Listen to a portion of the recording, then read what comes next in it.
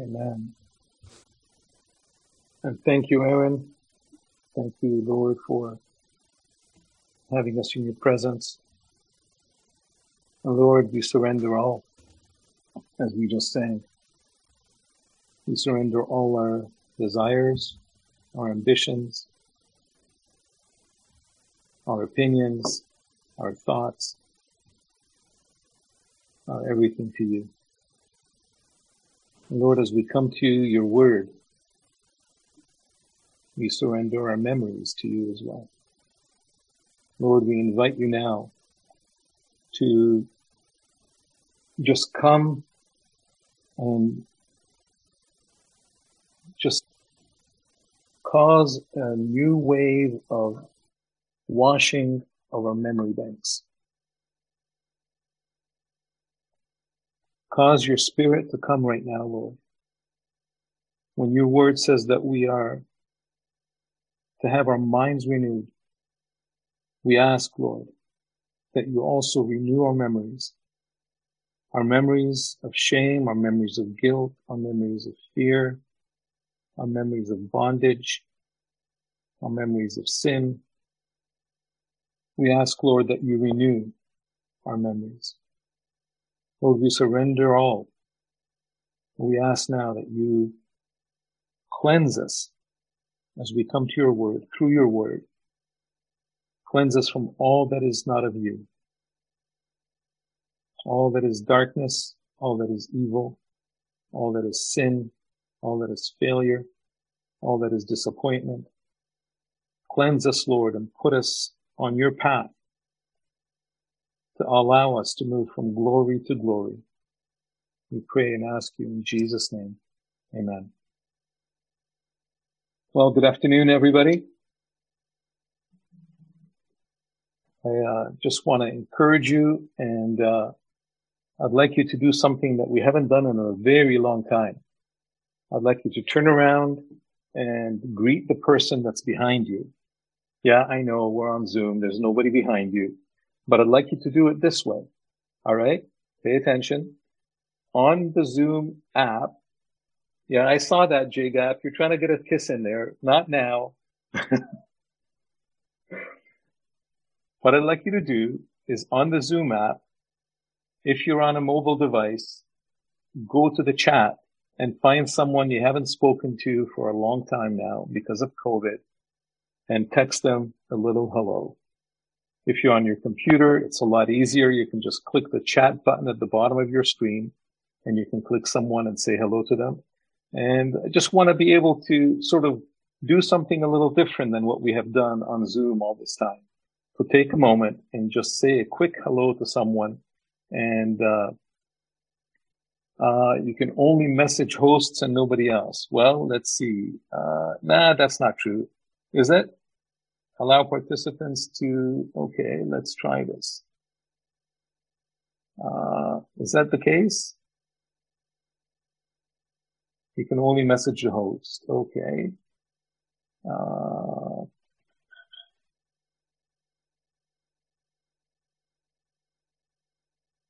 This is weird. All right. So let's see here. All right. Well, this was a good idea. We should have checked this out before we introduced it, but I think that, how is that? Try it now. I think we got it, right? Everybody can text everybody else. Susanna, thank you for that. Okay, thumbs up. Josh, Forrest. Say hello to somebody. Take a minute and let's say hello to one another. And you can also do it in the general chat. You can do it in the private chat. Just take a moment and express your love for one another.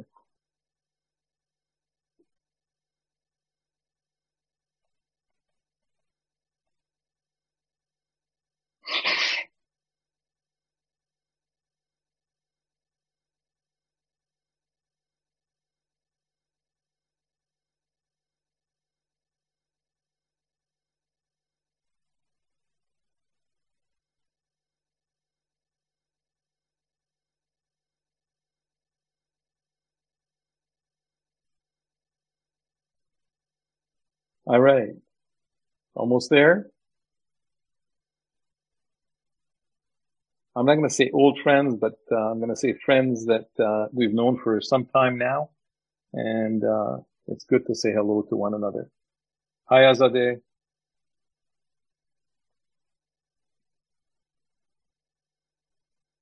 All right. When you're done, just clap, and I'll see you're clapping, and I know you're done, and then we're going to continue on.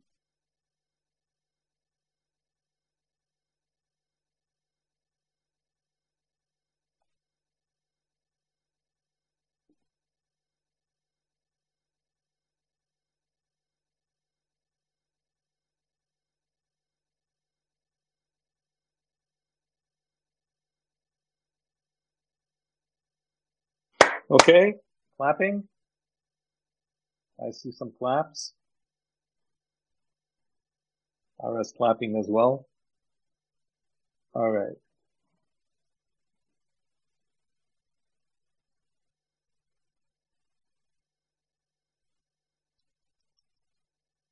Hi, Heidi's iPad. Hi, Garine.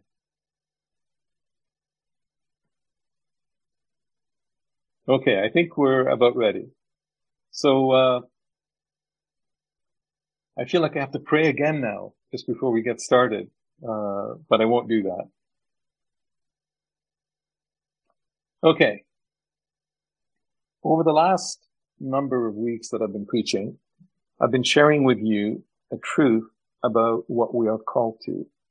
And if you recall, I've been talking to you about going from glory to glory. And the key verse that I was focusing on is from 2 Corinthians 3:17 and 18, where Paul writes that now the Lord is the Spirit. And where the Spirit of the Lord is, there is freedom. But we all, with unveiled faces, looking as in a mirror at the glory of God, are being transformed into the same image from glory to glory, just as the Lord, the Spirit. There's so much packed into those two verses, so much truth, so much hope, so much potential. In these two verses, we read that God is Spirit. We call him the Holy Spirit. We call him the breath of God. We call him the Comforter. We call him the Teacher. We call him the Spirit of God. He is God himself. He's not a different spirit. He's not a junior God. He is not the power of God. He is God himself, the person of God in the form and in the person of the Spirit. He is the one that hovered on the earth in the deep.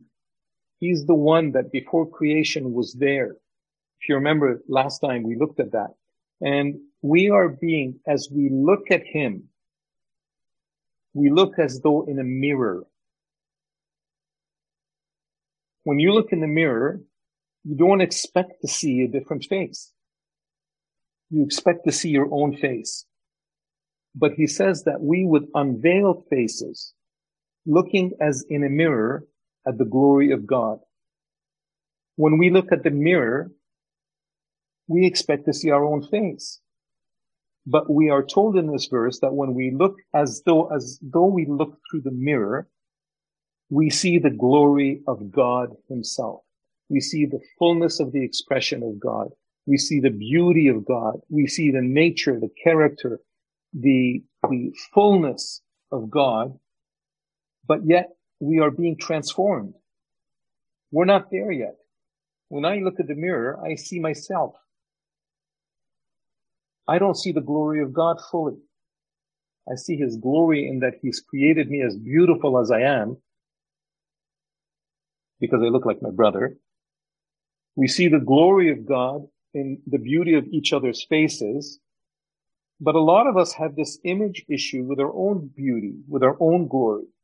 But that's not the point here today. The point is that we are being transformed, changed, like a butterfly becomes the butterfly from the caterpillar. We are being metamorphosized there's a transformational process that is going on with us. And it's moving us from glory to glory, from one level of glory to a deeper level of glory. And he is doing this on a constant basis.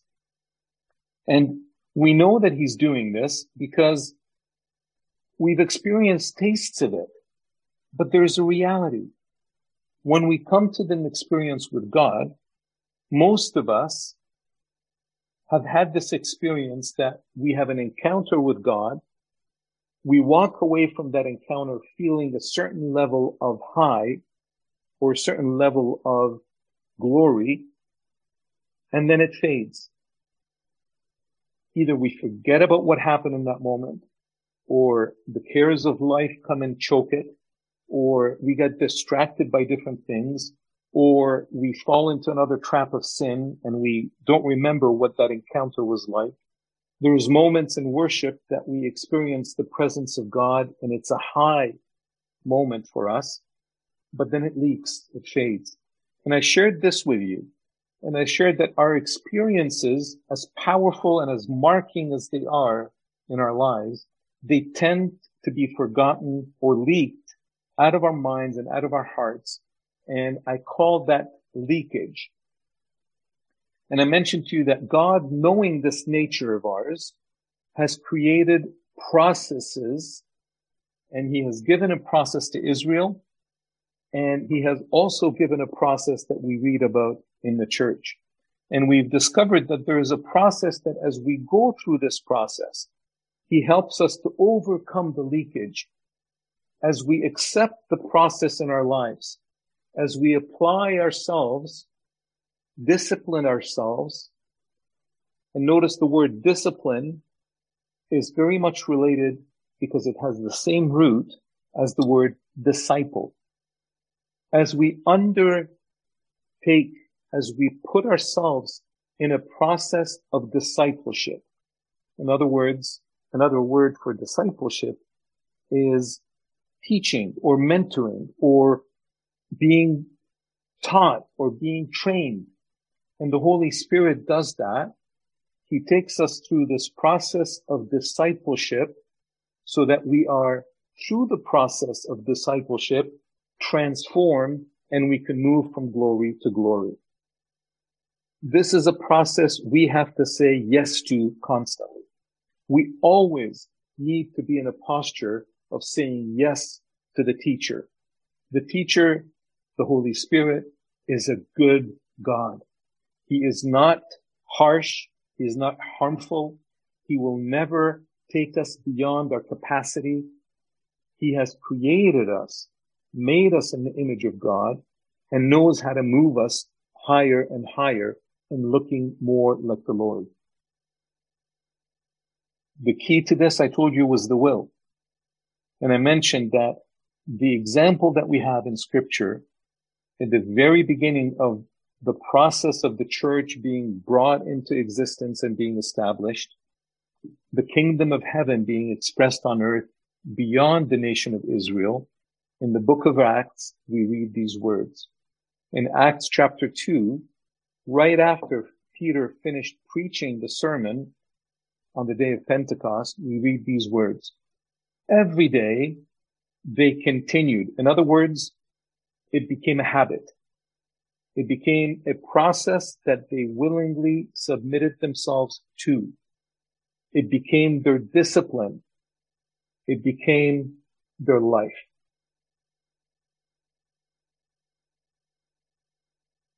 Every day they continued to meet together in the temple. They broke bread in their homes.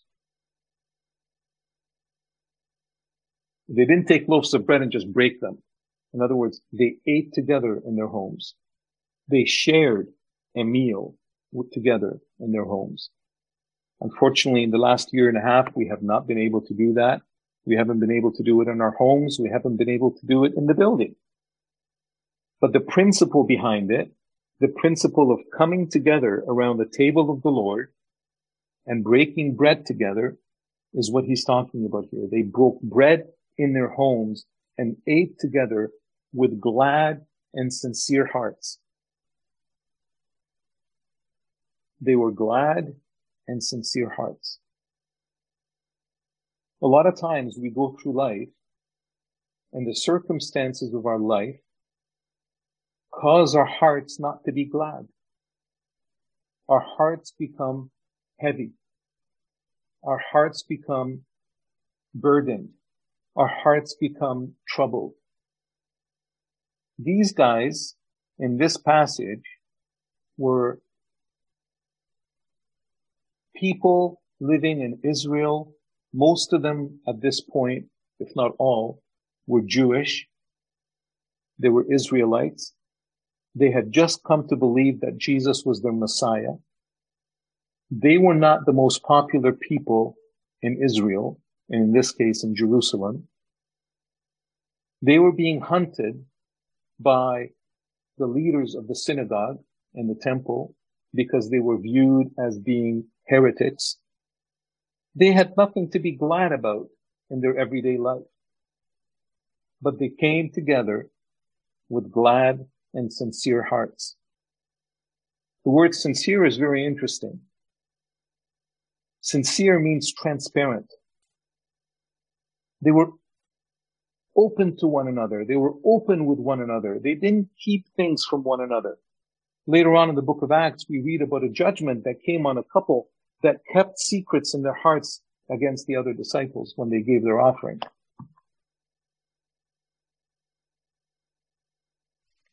And as we look at all of this, they came with glad hearts in the midst of hardship. It wasn't just the Jewish leaders that were coming for them. Later on, we read how Paul came for them when he was still Saul. But also the Romans weren't too happy with them. Sometimes we feel that there's pressure from society, from the authorities. Sometimes we Christians feel that, there's such a pressure around us that we have to guard ourselves. They had nothing to guard themselves with.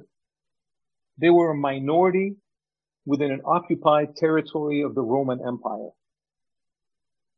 Not a great position to be in. But they knew what they had, and they had glad hearts because of what they have inherited in their salvation. They came together, they broke bread in their homes, they ate together with glad and sincere hearts, praising God and enjoying the favor of all people. That now contradicts everything I've just finished telling you. But they had favor not with the authorities, not with the Romans, not with the temple guard. They had favor with the everyday people. They had favor with their neighbors that weren't yet believers. They had favor with friends in their community and in their circle. They had favor with family members that weren't yet believers. And the Lord added to their number daily those who were being saved. Now that sentence at the end, that phrase at the end, those who were being saved. We have a habit as Christians of asking one another, when did you become saved? When were you saved? I was saved on August 8th, 1976. But that's when I started being saved. It was on that day that somebody asked me, do you want to have Jesus as the Lord of your life? And I said yes. And I prayed the sinner's prayer. That was the day, by the way, for those of you that want to know, it's also a very significant day for somebody else sitting around in this room with us. It's Rob's birthday. So remember that and say hi to him. I was saved on Rob's birthday, oddly enough. So how is that for destiny? Hey, Rob. Not too far from here, your birthday will celebrate. So as we come to this place, we are being saved. The scripture is clear. Salvation isn't that moment where you become a new believer. Salvation is a process that we look back at an event, that high point, and now we can't let that leak. We have to put a process in place. And I have been working on that process of my salvation since August 8th, 1976. Another passage, just a few verses down from that, it says that they devoted themselves. You know what devotion is? Devotion is a commitment that is unwavering. Devotion is a dedication that is unshaken. Devotion means they have determined and they're going for it. I ask you, are you devoted to the things that need to make you be saved? Are you devoted to the transformation that moves you from glory to glory to glory? Are you devoted to your Savior as your Lord? Or is Christianity just a add-on to your life? It's something that you're comfortable to do on Sunday, but not throughout the week. These guys were devoted. These people that were our spiritual forefathers in the beginning of the foundation of the church, when the plan of God moved from dealing with one nation, Israel, as his prince, to all the nations as the inheritors of salvation, those who are being saved. You and I have inherited that and have come into that by virtue of saying yes to the finished work of Christ on the cross. We come into it, and now we need to step into that place of devotion, to devote ourselves. I'm going to challenge you with a few things today. What are some of the things that they devoted themselves to? I told you, the apostles' teaching here, fellowship, breaking of bread, and to prayer. In the previous verse, just a second ago, we also saw that they devoted themselves to praising God, worship. We do that whenever we get together on Sunday. We worship together. But I hope, I pray, it is not the only time in your week that you praise God. You know, worship leaders talk about worship as a lifestyle,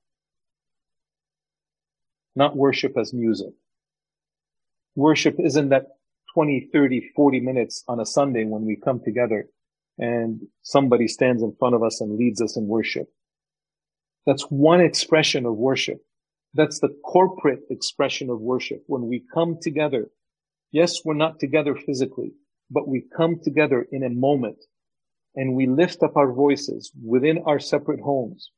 When we come together physically, it's like we're bringing our fires, our hot coals together in one room, and we let a big fire burn. COVID hasn't allowed us to do that.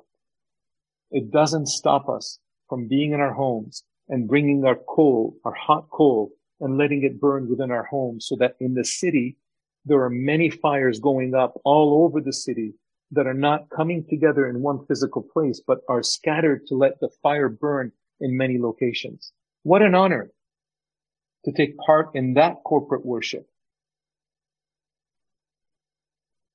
In many other countries, not because of COVID, but because of the circumstances on the church in that country, they don't have the privilege of coming together to worship.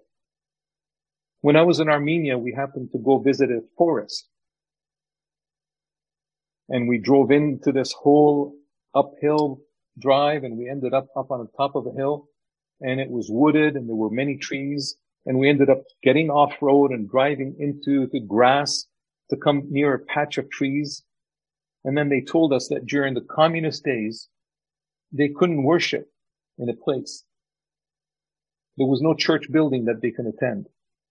They had to hide themselves, and somehow or other they would gather together in that forest, as many as could come, and they would spend some time in worshiping God in that forest. Others that couldn't make it, others that didn't have cars, would never come to the forest. But they were worshiping God. They knew the power of worship. They knew the power of praise. One of the songs that we sing is "This is how I fight my battles." Do you remember it? This is how I fight my battles. How? With worship and with praise. These people in the beginning of the church in the book of Acts knew that they had devoted themselves, and they knew that they had to sing songs of praise They knew how to lift up their voices together, alone, apart, together. And they knew what it means to recognize the worth of God in worship, that it would shift things in that moment where their spirit was now, through the process, not allowing the leakage to happen. So to look at it in a different perspective, the process that the Lord has given to us in the New Testament through the example of the first believers is this process here. Devotion to the teachings, fellowship, breaking of bread, prayer, and praising God. A few weeks ago, Rob took the first point of breaking of bread, and he beautifully went through and gave us a time where we would, before we came to communion, spend moments in quiet where we would contemplate and recognize what God has done in us through his son Jesus that allows us to come to the table of communion and be prepared to receive the bread together. He beautifully explained how each of us on an individual basis come into that place of communion and we commune with God one-on-one. There isn't any ranks there. There isn't grandchildren of God. There's all of us come to the presence of God as his children, and we receive the bread, we receive the cup, and we enter together. Individually, we enter together, and we corporately celebrate the table. Last week, Rob again highlighted a couple of points about prayer, and he explained to us that there is prayer and there is supplication. Let your prayers and requests be made known to God. And 2 weeks ago, I spent some time in talking to you about the devotion to the teaching. And I gave you a breakdown and I went through at length the 7 days of creation. And what are these points? And as I was looking at them, we talked about the road to Emmaus and what happened on that road. And on that road to Emmaus, when we were talking about it, there were 2 disciples that were walking along on Sunday after the death and resurrection of Jesus had happened. And I'm not sure exactly if it was Sunday or the day after, but anyway, it was right after resurrection. And the funny thing is that the scripture says that their eyes were closed. Now on that same day, I think it was Sunday then, on that same day, 2 of them were going to the village called Emmaus, about 7 miles from Jerusalem. That's approximately a 3 to 4 hour walk. So on the way to Jerusalem, they were talking with each other about everything that had happened. As they talked and discussed these things among themselves with each other, Jesus came up to them. But listen, look at this. Jesus came up and walked along with them, but they were kept from recognizing him. Do you know people that don't recognize Jesus yet? I think we all can say yes to that. I hope you know some people that don't know Jesus yet. I hope that all your friends are not just people in the church. But here it says very clearly, including in the Greek, that their eyes were closed. God had allowed their eyes to be closed from recognizing Jesus. And then he asked them, and he started to talk with them. He asked them, what things are you discussing as you walk along? They stood still, their faces downcast. One of them, named Cleopas, asked him, are you the only one visiting Jerusalem who does not know things that happened here in these last days? What things? He asked.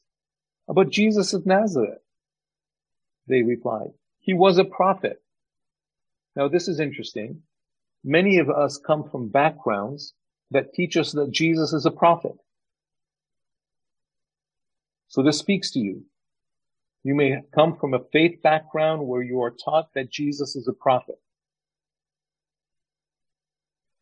The chief priest, and he did powerful things in word and deed before God and all the people. And that's also taught to you in your old faith. Or maybe it's still your faith. I don't know. But there's something going on here. The chief priests and our rulers handed him over to be sentenced to death. And they crucified him. But we had hoped that he was the one who was going to redeem Israel. And what is more, it is the third day since all this took place. In addition, some of our women amazed us. They went to the tomb early this morning, but they didn't find his body. They came and told us that they had seen a vision of angels who said he was alive. Then some of our companions went to the tomb and found it as the women had said, but did not see Jesus. He said to them, "How foolish are you? And how slow to believe that all that the prophets had spoken? Did not the Messiah have to suffer these things and then enter into his glory?" And beginning with Moses. And last time I spoke with you, I shared with you details of what he could have opened up with them from Moses, meaning the first book of Moses in the Torah, Genesis, and in chapter 1 and 2. And I shared with you how God had created things. But in the time that I have left today, I'm going to take us a little bit deeper into the story that I'm confident that he shared with them in that moment where he opened up Moses to them. Some of us may feel that opening up Moses would mean opening up the law. But these people were Jewish. They were Israelites. They had come to their bar mitzvah at the age of 13. They had been taught by their rabbis the teachings of what Moses and the law were about. So he must have opened something else for them that the rabbis had not taught them. That's my estimation. It's neither here nor there, but I really believe that this is foundational to what caused their eyes to be opened. If it was just the law he was teaching them, they were already good students of the law. Paul says that he was taught as a Pharisee, and he was taught by one of the best teachers of the law. But his eyes were also closed. As a matter of fact, when he encountered Jesus on another road, not to Emmaus, but to Damascus, the brightness of the light of Christ blinded him.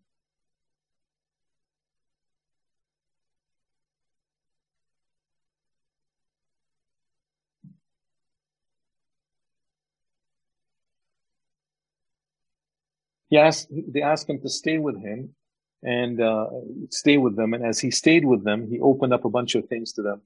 And they looked at it and they saw what was going on.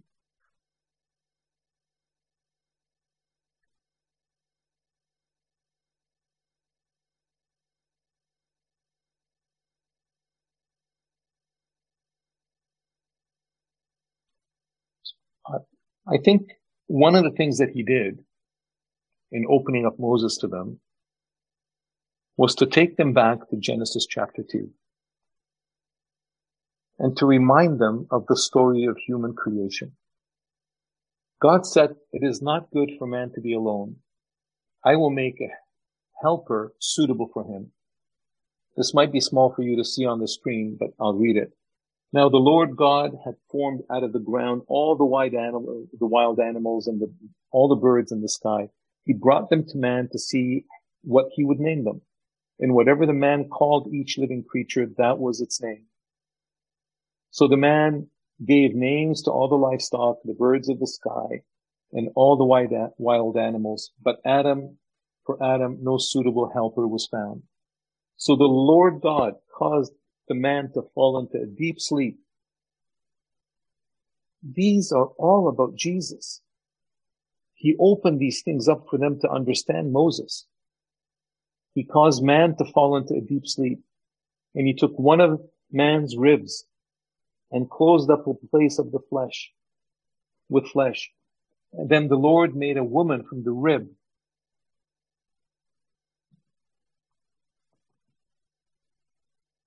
He had taken out of the man and brought her to the man. As he did this, now the man said, "This is now bone of my bones, flesh of my flesh. She is to be called woman." Now, I'm not going to say the joke that everybody laughs at, jokes at this time when Adam said, "Whoa, man." No, that's not what happened. But he called her woman. This is why a man leaves his father and mother and is united to his wife, and they become one flesh. Adam and his wife were both naked and they felt no shame.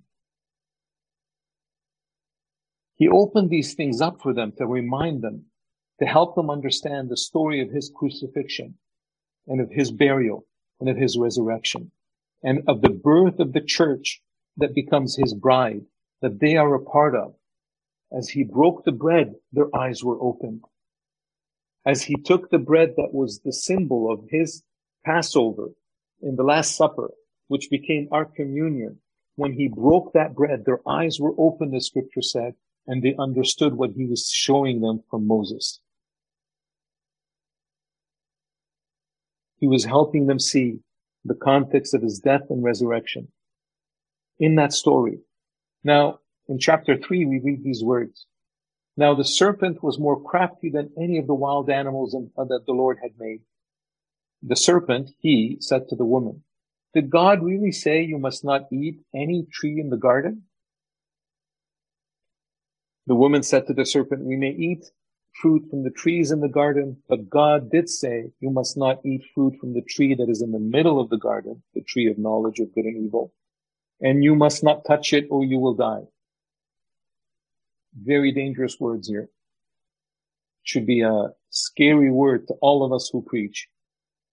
You know why? Because she added something to the word of God.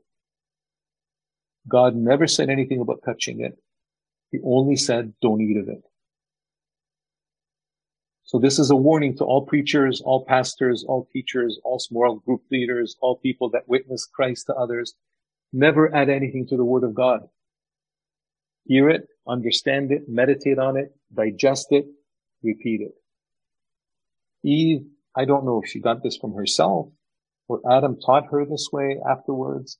I don't know. It doesn't really tell us. You must not eat of the fruit of the tree. You must not touch it or you will die. Satan replies, certainly you will not die. For God knows that when you eat of it or from it, your eyes will be open and you will be like God, knowing good and evil. I'm not going to take the time to go through the rest of the scripture. I'm going to jump to one of the other verses near the end of this passage. But here you see the dialogue that took place between Satan and the woman and how God steps into that afterwards. She saw that the fruit was good for eating and for gaining wisdom and desirable, and she took of it and ate of it, and she even gave it to her husband. Their eyes were both opened. There's something going on here today with eyes being closed and eyes being opened. I pray that the eyes of your spirit are open today to what you need to be devoted to so that you can go from glory to glory with the Lord and that your nature, your character, and your image is transformed into his likeness. The eyes of both of them were opened and they realized they were naked. They were naked before, but they now realize it. Sin allows us. Sin is a manifestation of our nakedness and brings about shame. So they made themselves coverings with fig leaves. They made themselves coverings with fig leaves. Fig leaves are plants that you pick off of the plant and you have a leaf. There's no bloodshed. There's no animal that's been killed for it. It's just taken off the branch and there you have it. God comes along and says to Adam these words. He comes in and he calls out Adam. He says, "Where are you?" And Adam replies, "I am here. I heard you in the garden and I was afraid because I was naked. Our nakedness as a result of our sin drives us to hide from God. That's the worst place we can be, when we're naked and ashamed. When we're naked and ashamed, our best place is in the presence of God. He's a merciful God. He's a faithful God. He's a loving God. He turns to Adam. God knows what happened. He doesn't need to be told the answers, but he asks Adam, who told you that you were naked? Have you eaten from the tree that I commanded you not to eat? He knows the answer. He's an all-knowing God. But there's something in the power of our words confessing our sins. There is something transformational. There's a moment of encounter in the presence of God when we confess to him our sin and something miraculous happens. Man said, the woman you put here with me, she gave me some fruit from the tree and I ate it. Yeah, we've all heard the story. Blaming others doesn't work. Adam passed the buck. He didn't take his own responsibility for eating himself. He passed it on to Eve. Then the Lord God said to the woman, what is it what you've done? The woman said, same pattern. She was taken out of Adam's side. She had the same nature. She turns to God and says, it was the serpent. The devil made me do it. When we sin, when we come to confess it before the Lord, own it for yourselves. Own it for ourselves. Don't pass it on to somebody else. It is not your parents' fault. It is not your dad's fault. It's not your mother's fault. It's not your brother's fault. It's not your neighbor's fault. It's my fault and your fault. When we sin, it is our own choice. We have been given free will to choose. We have the responsibility before God to come confess personally.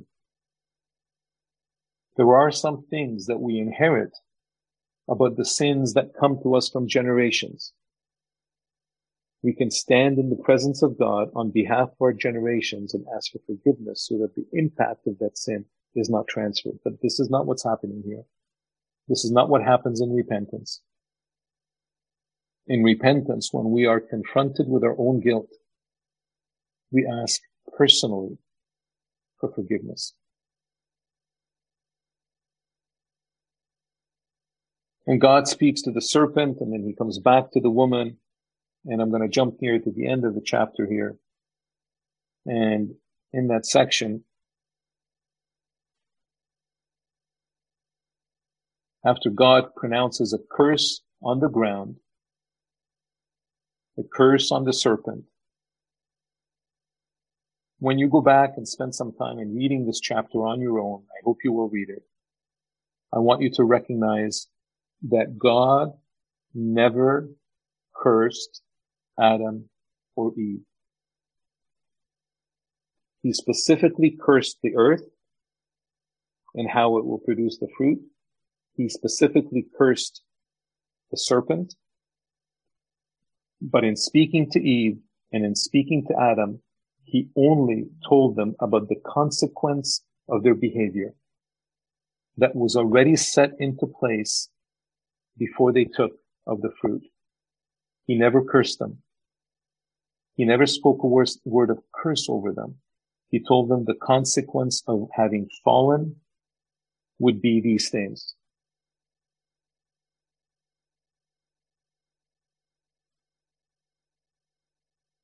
Because you listened to your wife and ate from the tree about which I commanded you, you must not eat.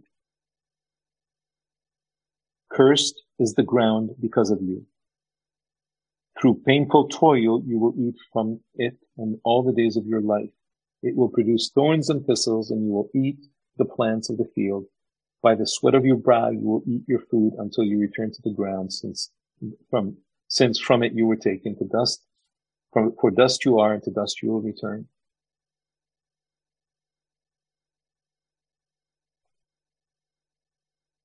Adam names his wife Eve because she would become the mother of all the living. You and I have the same mother. Did you know that? And her name is not Teta, her name is Eve. You and I share the same mother way, way back. All of us. We carry the same inheritance. We carry the same DNA. But they were naked. They were ashamed. God came and spoke to them. But he deals something now, and he does something different. He doesn't cover them or leave them covered with the fig leaf.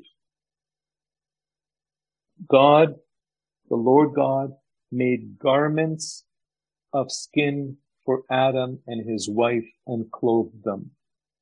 These things are part of what Jesus would have explained to those men on the road to Emmaus, because he was opening up Moses. Why was he opening up Moses? He was opening up Moses and all the prophets about what they spoke about him. So what did they speak about him in this? In the next chapter, chapter 4, if you continue reading in Genesis, you will read the story of Cain and Abel and how the sacrifice of one was acceptable, but the sacrifice of the other was not acceptable. Cain brought from the fruit of his land, whereas Abel killed an animal and brought that as a sacrifice. This is explained right here. The Lord made garments of skin for Adam. How did he make garments of skin? An animal must have been killed. Now, this is not a theological statement. This is not something that you can debate with me in terms of is it biblical or not. It's just a gut feeling that I have that God had this garment sitting around and waiting for this day so that when Adam and Eve fell, the garment was ready to clothe them. You know where I get that from? From the scripture that tells us, before the foundation of the world, the Lamb was slain. Jesus opened all these things up to them. He helped them understand that the sacrifice of God, sending his Son as the Lamb that takes away the sin of the world, that John the Baptist spoke about when he baptized Jesus, that Lamb, his covering, was already there for Adam and Eve to receive. Your and my covering for our shame, for our sin, for our guilt, has been prepared before the foundation of the earth, before God created us, before you were formed in the womb, in your mother's womb. God knew you, and he had already an understanding of the fact that your human condition would cause you to sin, but he's made provision to purchase you back, to cover you with his glory, so that you can move from glory to glory. When God did all these things, they were recorded in history by Moses. These chapters at the beginning of the book of the Bible in Genesis chapters 1 through 4, they're not random stories. They're foundational stories that are prophetic and messianic. Messianic in that they sense that they point to the Messiah. They point us to the answer. And as we begin to embrace these things, I've told you many times, Genesis is my favorite book. Now you're beginning to understand why. Because it's in these moments of encounter with God through the history of his love for humanity, as he creates us and puts us into context with him, as he brings us into that place where we can begin to understand, we can see the love that God has for humanity, and how when Jesus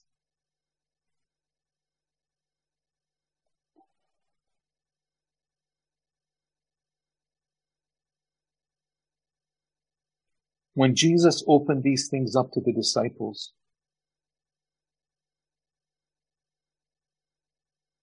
all of history, everything from before creation to the moment of his crucifixion, to the day of his resurrection, to hours later on the road to Emmaus with these two disciples, he's bringing all of that into bear in that moment, and he shows them and he invites them in, and their eyes were opened.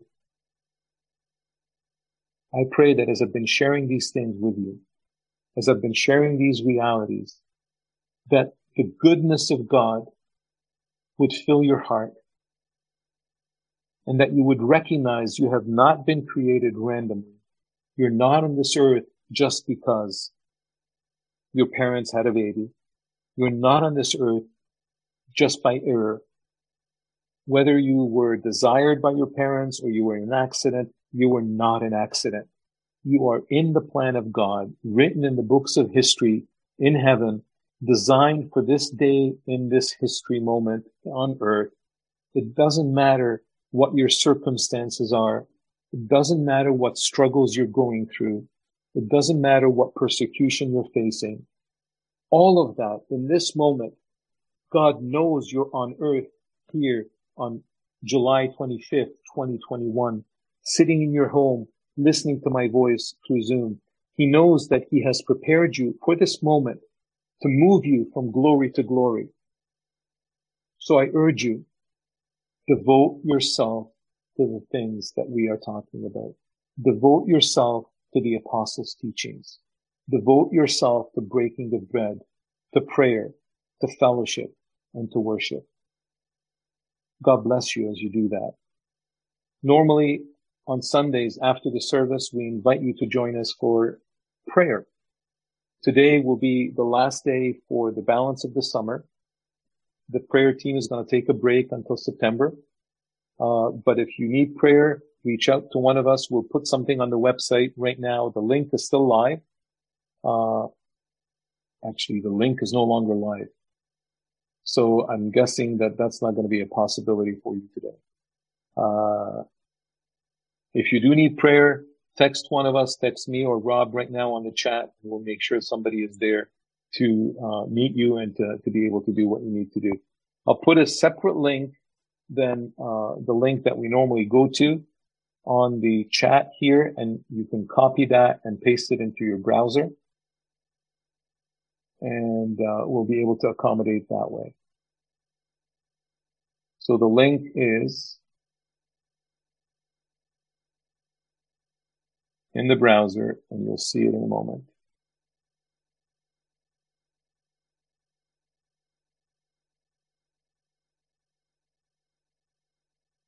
Aaron, I'll pass it back to you to close us off.